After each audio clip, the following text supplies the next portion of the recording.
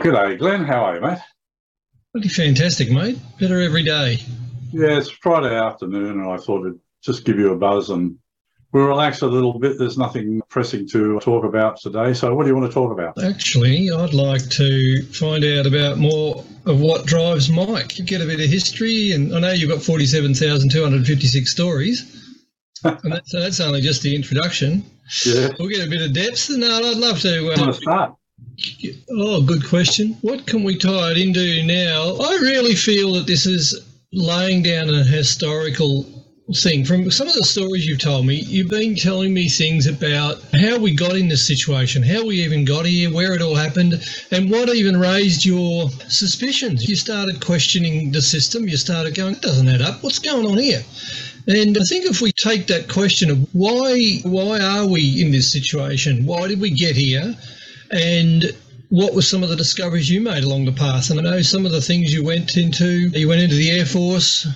Yeah, that'd be a good spot. What got you to the Air Force?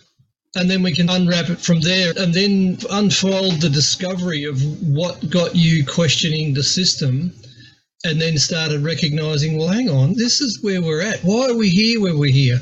And you started discovering things even before I was drawing breath.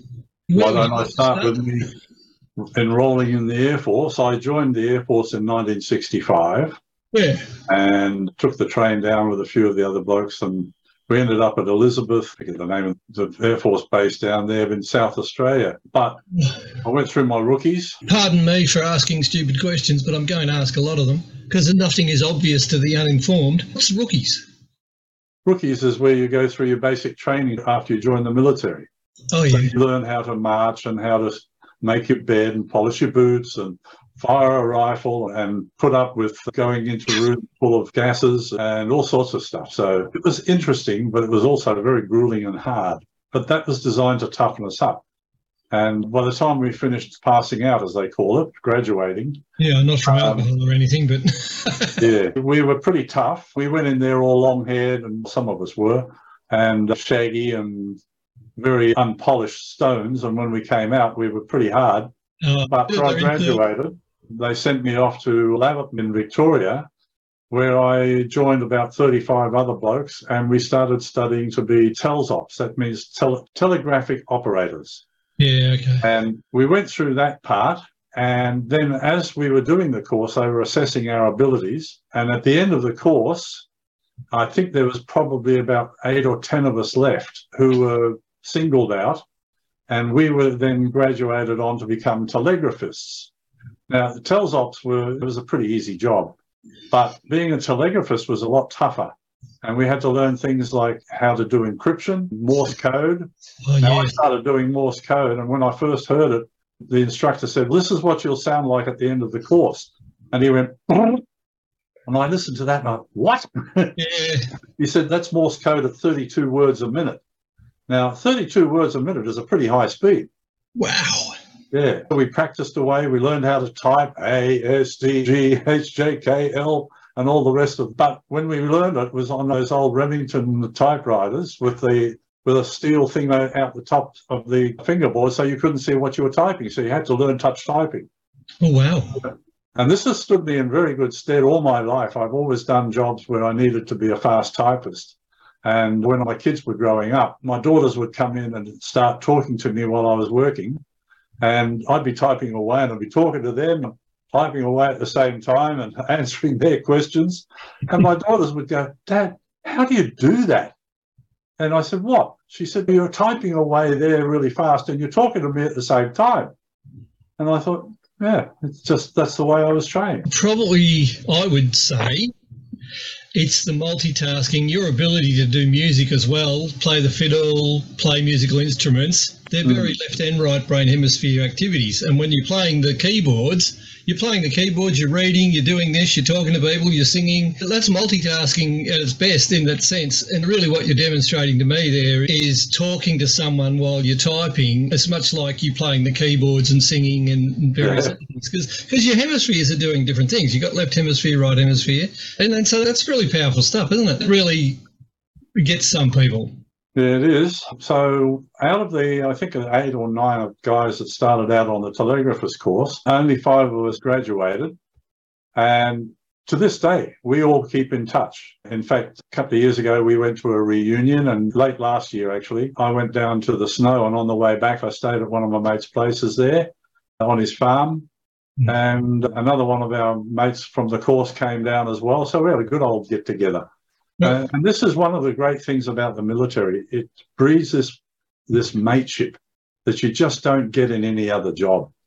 Not to the same extent anyway. So when I graduated, they posted me to Werribee Aerial Farm, where I was trained to do things like tune these really big radio transmitters and receivers and stuff like that. And we had all these aerials spread around this huge farm. And so every time it rained, we got a really good crop of mushrooms. Because we were such a small base, we didn't have a mess, what they call it, the kitchen. So we had to cook for ourselves. So we used to order in all these steaks and all this other stuff that we really liked.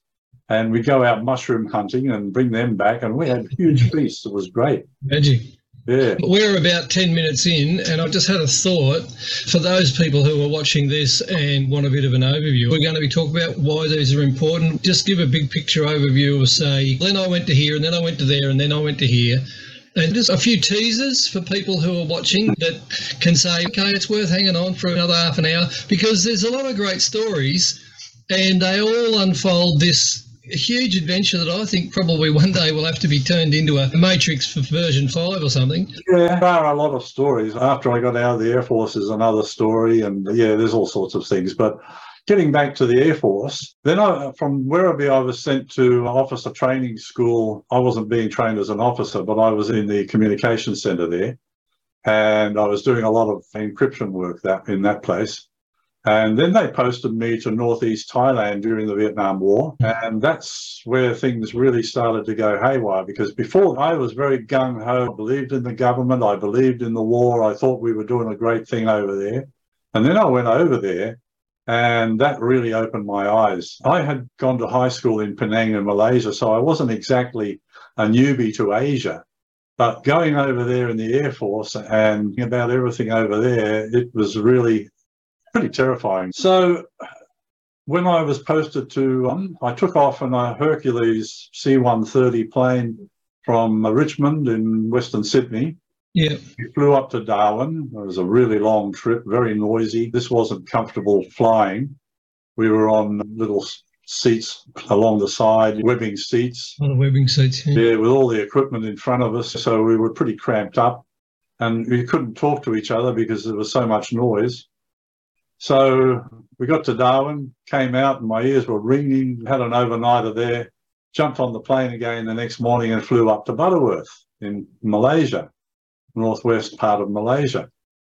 Then we had another overnighter there, and then we took off the next day, and I looked out the window as we took off, and 2 Sabre jets tucked themselves under the wings of the plane as we flew into Thailand, because Thailand did not allow the RAAF to have planes in their territory because of political reasons. Yeah. So we had to sneak them in. Sneak them under the radar. Which was very lucky, really, because those guys, they did a fantastic job protecting the base where we were, helping the Americans spot the Viet Cong and the Thai Cong. And so when we arrived in Ubon, we went for a debrief. And while we're being debriefed, one of the Gagis, the area defence guards, came in and said, oh, we've just uncovered 7 mortars at the end of the runway pointed at strategic points in the American and RAAF bases. Yeah. So the Thai Cong could have just run in, dropped their mortars, and away they went into the jungle.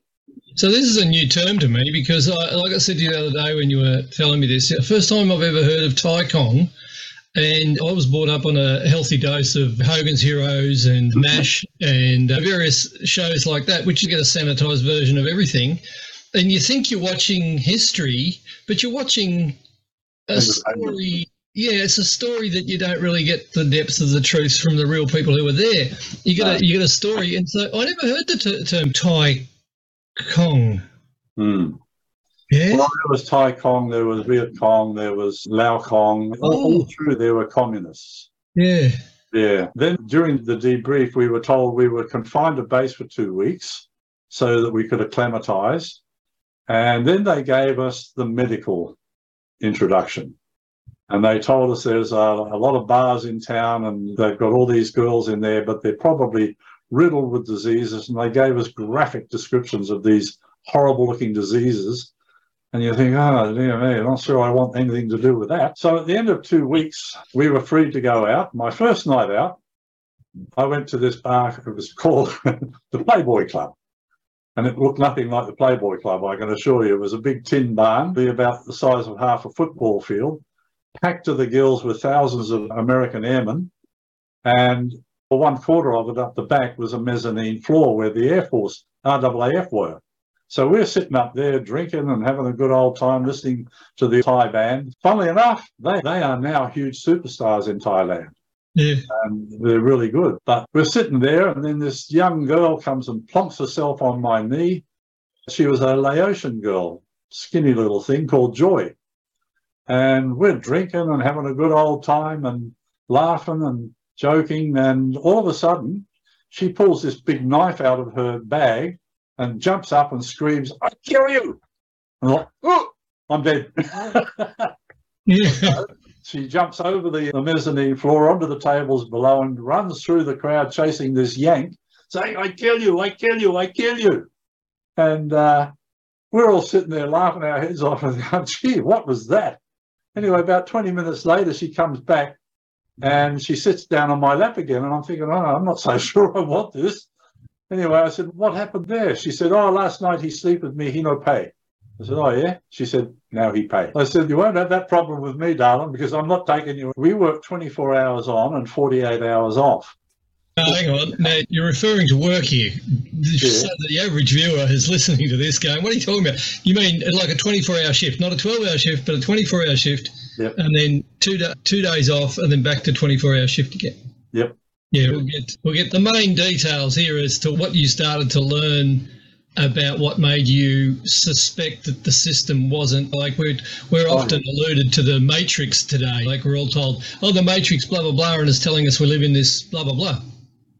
And people are starting to understand that the whole thing is scripted or it's been manipulated. It's not really true. It's what's going on. Consequently, we talk about red pills and we talk about blue pills. And for those who don't know, the red pill analogy comes from the film called The Matrix, where Neo's been given that option to take the red pill or the blue pill. And the blue pill means that he goes back into normal thing and doesn't know any different. And the red pill starts to wake up. And this is where you started waking up on your own. You were going, hang on, things are just not.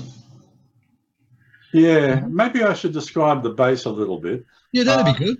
Yeah, we were on at a place called Ubon Ratchathani in northeast Thailand, up near the Laotian border, about 50 kilometres away from Laos. And it was a huge base, and they had these F-4C Phantom jets, which were the fighter bombers. And it was during Operation Rolling Thunder, where the Americans from all sorts of bases in Vietnam and Thailand were flying these jet bombers over to North Vietnam and just carpet bombing the place. I don't know how the North Vietnamese survived, honestly. But every 10 to 20 minutes, there'd be a flight of 7 to 10 F-4C Phantoms taking off. And they were noisy because they had afterburners on. Now, those afterburners at night time, probably 50 or 60 feet out behind the plane.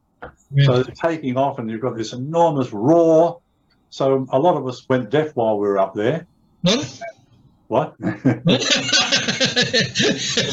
it was made worse because our base was no more than 150 metres away from the runway. God. And we used to go out and play football next to the fence along the runway. And we'd see planes coming back all shot up. I saw one come in, his undercarriage on one side was all shot up. So as he landed, he only had 2 wheels instead of 3. And so when he came in, he tried to hold it steady, but he couldn't. So the plane went like that. And as he went over, the bombardier ejected, and he injected into a pole. Boom. That was him gone. And then as the plane went over, the pilot ejected into the runway. He was just a smear of blood down the runway. The plane came to a stop, and that was bloody awful. That happened right in front of my eyes. Another night, it was pay night, so we were playing cards at 3 a.m. Yeah. And another plane came in with a missing front wheel, landed and careered down the runway and hit about a kilometre and a half from where he landed. And the landing spot was near our base. So he was about a good kilometre and a half away, and he hit the ammo dump and boom. And we had bits of shrapnel coming down on our roof. We were in tin huts. And so the shrapnel's coming through the hut and ready to get under the beds. And our camp doctor sat up, and just as he did, about 1.5 foot wide piece of fuselage came through the roof and hit his pillow where his head had been a moment before. Oh, wow. Yeah, so that was pretty hairy. Wow. But on pay nights, I used to go over to the Yank base quite often and play cards and meet the Yanks over there. And I started hearing stories about what was really going on. And they started talking about the industrial complex. And I'm thinking, what's that? And I started realizing that this whole war had nothing to do with democracy or beating communism. It was all about giving the military-industrial complex something to do and a way to make money. By the time I went back home, after 6 months service up there, I had my eyes open and I realized this whole thing was a farce. And what really annoyed me was there was thousands of Americans and quite a few thousand Australians died in that war for nothing. I just want to take a quick break to tell you about Dick Yardley's book. These are the guys who wrote the Constitution for us, and they would be horrified at what the politicians have done. They have committed crimes and treason unparalleled in history. So take a look at Dick's book on right now and then get your own copy. It's well worth it. Dick Yardley's book, Australian Political and Religious Leaders, Treason, Treachery and Sabotage. Dick exposes how Whitlam, Hawke, Keating, Goss, Rudd and all the other Fabians have destroyed our manufacturing and agriculture. If you want to know exactly how they have done it, get Dick's book at advanceaustralia.com.au and click on merchandise. Knowledge is power. Get the power to fight the corruption today. Yeah. And we were forced to go up there because they brought in a lottery. Oh, yes. If you were born on a certain date and your marble came out, you were in the military, whether you liked it or not. Now, I volunteered because I didn't want to go in the army.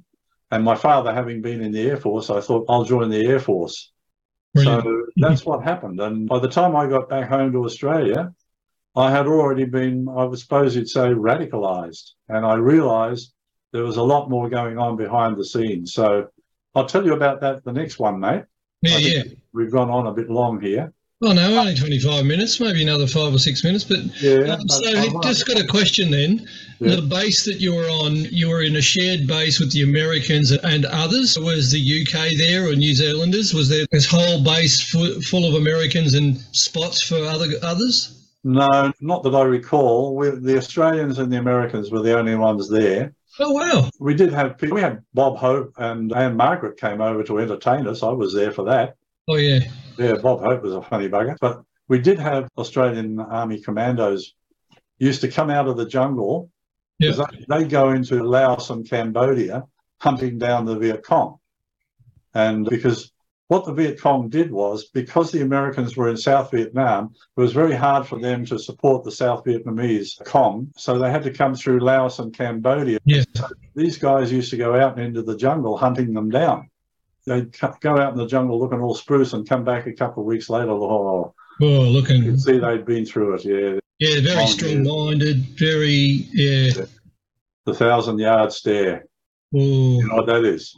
staring at goats. The 1,000-yard stare is what happens to somebody who goes to war, and you can see this look where they're just looking thousands of yards away and just, what have I seen? Yeah, that's alluding to PTSD, really. It's a modern-day label that they put on post-traumatic stress disorder for those people who don't understand what PTSD is. It's a traumatized experience that you're still carrying from an event like what you've been through, like that doctor. Like he gets up off his bed and the thing goes smash into his bed, and it could have been his head, and the trauma that a person carries with that, like all of a sudden death's coming to his door. He thought he was probably a bit safe being a doctor. There it was, right there, bang. And then the people you're dealing with, your mates, how many of your mates still to this day are carrying those stresses and traumas that never really got looked after? We all do. When I first came back, I knew there was something wrong in my head, but I didn't know what, and we didn't get any support back then. And it wasn't until I came back from living in Thailand for 30 years that I joined up with the Vietnam Veterans Association, and one of the guys there took me under his wing. He said, Mike, after talking to you for a few minutes, he said, I can see you've got PTSD. So he arranged for me to go and see a psychiatrist, and I saw this psychiatrist for 2 years. Wow.